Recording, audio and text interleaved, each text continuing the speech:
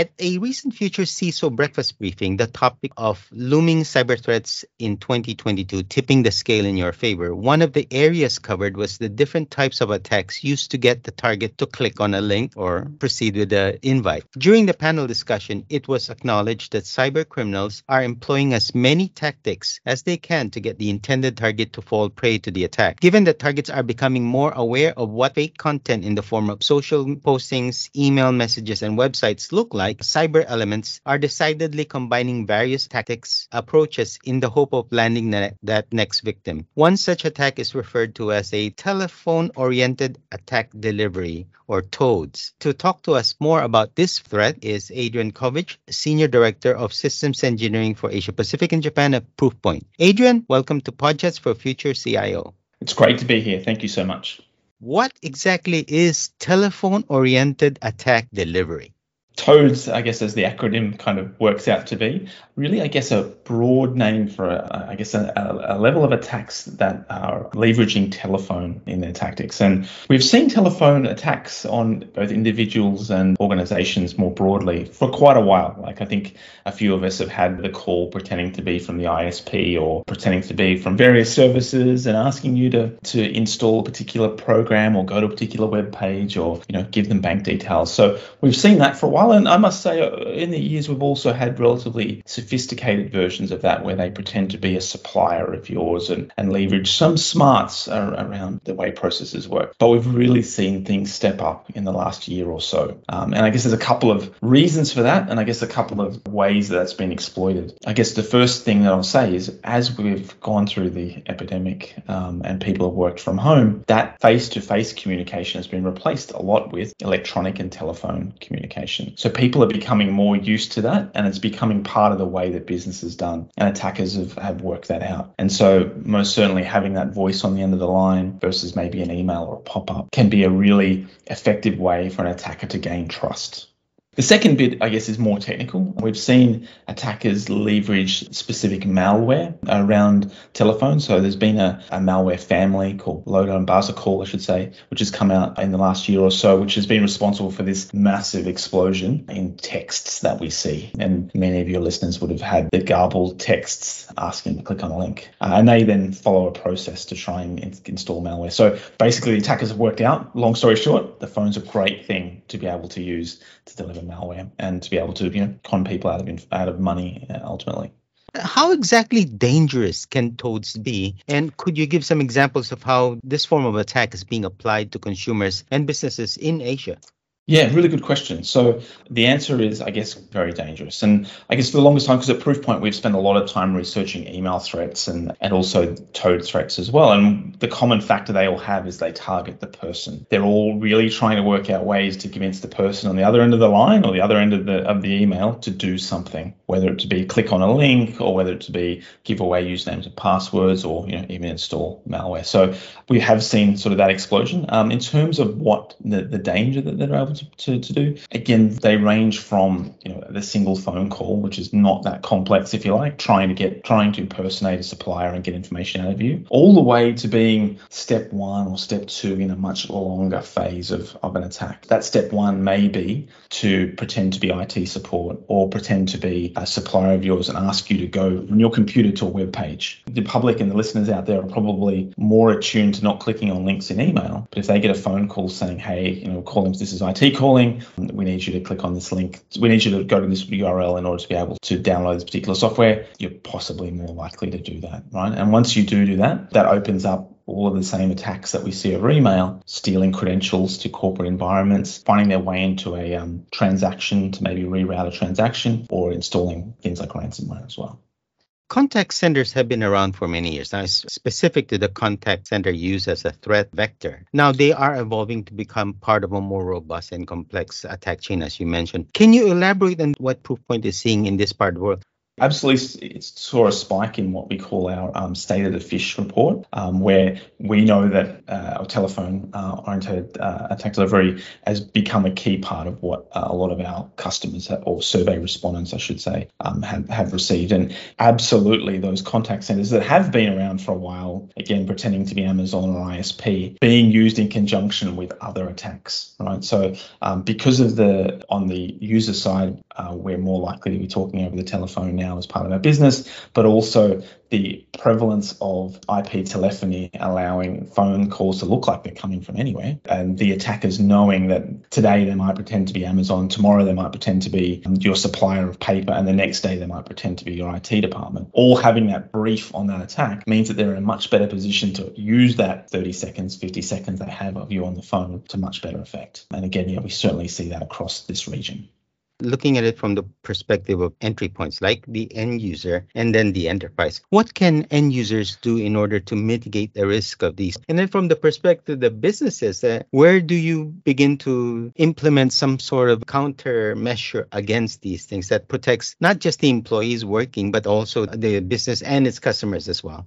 Yeah, let me answer the second part first, because I think the first part is probably more general across both, right? So when it comes to businesses, a lot of these attacks are successful because of business processes that are either not there or not properly followed, right? So if an attacker is trying to convince you to change a payment destination, typically that's not something that's done over the phone. But with the right level of bravado and confidence, an attacker may be able to convince you to do that. Typically, you wouldn't click on a URL of someone over the phone, but again, someone who with a level of confidence or a level of imperativeness or pretending to be a IT support or even a boss is going to be able to do that. So having businesses and organizations really adhere to not only having those processes for those important financial transactions in place, but also well communicated and well trained, and that's a really important part as well, is going to be key to be able to deal with that. Now, of course, on top of that, you need to be doing things like scanning email that's coming in that might be used in conjunction with these telephone scams. Of course, you need to be making sure that you've got robust controls on web filtering and so on.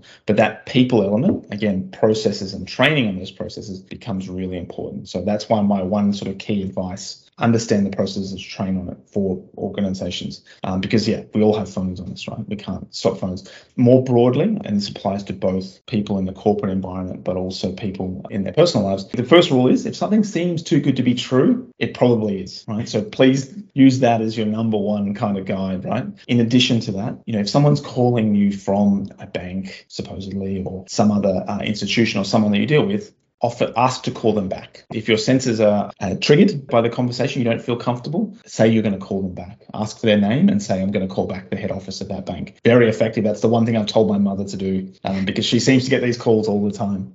And if you are, again, concerned, make sure you report. In the various countries, we have different mechanisms. But if you are concerned, potentially that you've had your identity stolen or something similar, then there's, I know Singapore and a number of other countries in the region have the ability to be able to report that to the government as well. They're really important. But again, the main one is have your wits about you. And if something seems too good to be true, you're being upgraded or your Amazon subscription is being extended, or, hey, I need to log into your computer, please give me your password. All of those things should, again, trigger your concern. And if you feel concerned, terminate the call and offer to call back. Typically the number listed officially for that organization.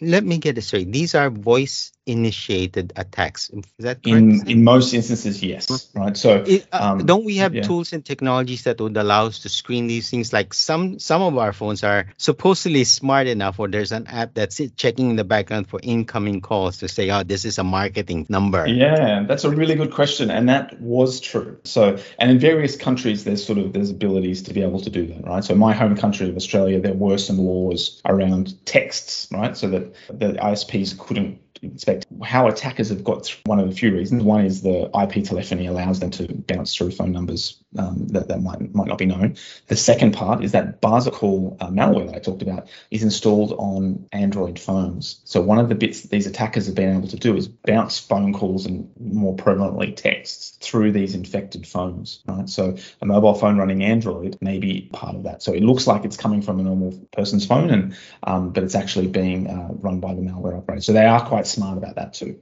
It makes me wonder why, for all the efforts that enterprises are putting together to try and protect the organizations, including adding these different types of security solutions out there, right? We seem to be always on a catch-up mode with the cyber criminal elements where they're coming up with new ways to attack, and we're just being more reactive rather than anything else. Can an enterprise, from your perspective, be as proactive as the cyber criminals are proactive? Is that even possible?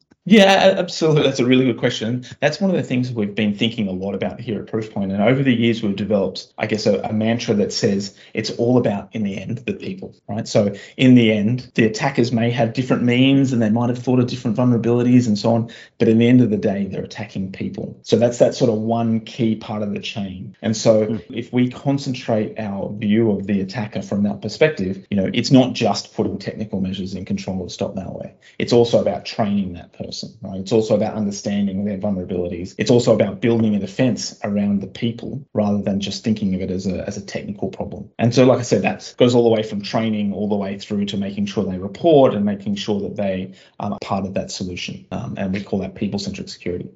For historical reasons, organizations have invested a lot in terms of security solutions, right? Whether it's endpoint solution or the one that you put on the server side, we've put in place all of these different security solutions to try and achieve the so-called defense in depth. And then more recently, we have this don't trust anything, right? The zero trust paradigm. But as you say, I mean, oftentimes the entry point is the human. The so-called weakest link also happens to be the first entry point for overriding the security elements of an organization. From business point of view, would it then make sense for us to redesign our security strategy so that we put more emphasis on the human aspect, protecting that person more, either through more training or making sure that the policies in place are to protect both the user and the company, right? Whether it's authorized devices, that sort of thing, as opposed to just putting more security solutions in the back end.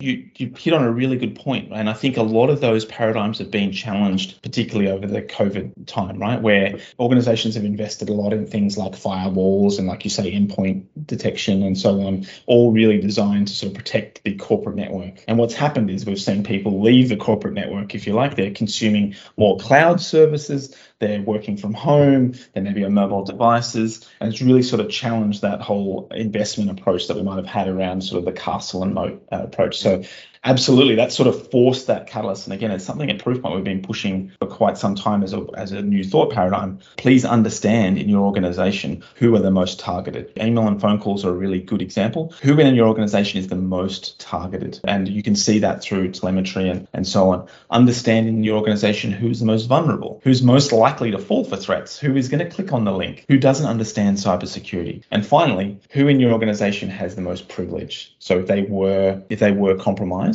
then who could do the most damage, right? So having a person who might only work on a computer one day a week and have very limited access is a very different risk model to a person who might be the CEO or a person who might be in HR or a person who might have access to customer details. And so once you start building that model out in a very people-centric way, you start to see, well, here's a person that gets attacked a lot. They get sent 50 bad emails a day, and some of them are really scary. They seem to click on every link that they get, and that's a bit concerning. And finally, they have access to all this data. Maybe we need to start putting a people-centric view around what they do. We want to let's train them some more, right? Let's put some controls around what they can do. And if there is a link that comes through, maybe we make sure that link goes through an extra level of protection. You've hit on exactly right. We want to make sure we're looking at a people-centric view rather than just a purely technological point of view.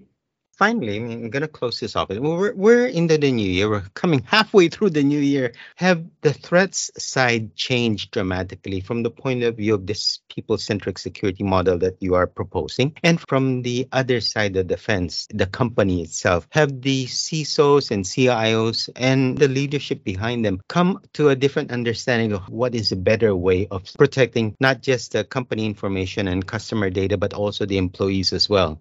To your first point, absolutely the threats are changing, right? There, from a technical point of view, advancement, goes on, but we've really seen the last couple of years with the move to the cloud, with COVID, people working from home, etc. We've really seen attackers pivot really quickly to that, right? And so they are using cloud as part of their attacks. They do know that people's usernames and passwords to different services might be the same, and that they're reusing those usernames and passwords across different services. And so if you compromise one, then you may have access to a lot more. They do know that people aren't seeing each other in the office, and so the communications over things like chat and email are becoming more prevalent. And people may not actually even know each other physically. There are plenty of people. I've been at Proofpoint for 2 years, and there are plenty of people that I've physically not met. So attackers know all that, right? And we definitely see that flavor in the attacks. These telephone-oriented attacks that we talk about, or ones that are combined with other tricks like email and and web. So absolutely, we continue to see that, and we continue to see what they're trying to do evolve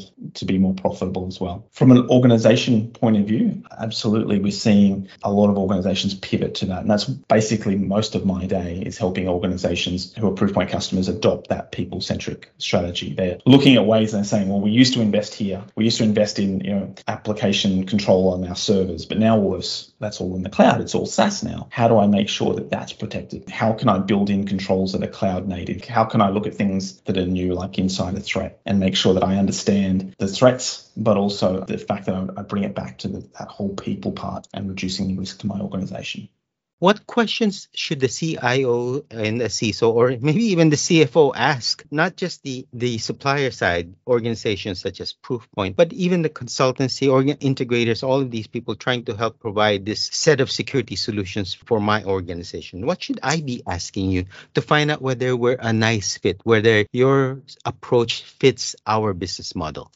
Yeah, that's a really good question. I guess the first bit is please make sure that you're looking at the vectors that attacks that are modern today, right? So by all means, people-centric view, but let's make sure that we understand that, to give you an example, email is the number one threat vector. So let's make sure that we're looking at that. Web is obviously also important as well. The second part is, how is this integrated with my organization? Are you trying to put a one-size-fits-all approach, or is there a concept that understands that this part of my business is more attacked than another part? This is where the information assets that we have are. How does your business align with the controls? And I guess finally, are you investing in making sure that you're going to be able to adjust to the next threat? What is the level of understanding you have of the threat landscape? Are you investing in research and development so that you can then apply the latest in intelligence to protect your organization? Adrian, thank you very much for joining me on Podchats for Future CIO. No problem. Great to talk to you, and I look forward to the next chat. That was Adrian Kovich, Senior Director of Systems Engineering for Asia Pacific and Japan at Proofpoint, on the topic of clamping down on toads. You are listening in the Podchats for Future CISO. As always, if you have a topic you'd like us to cover on this channel, simply email us at editors@society.com. We'd also like to invite you to sign up for a free weekly newsletter so you won't miss an episode of Podchats for Future CISO. In the meantime, stay safe, have a great day, and see you on the next episode of Podchats for Future CISO. Bye for now.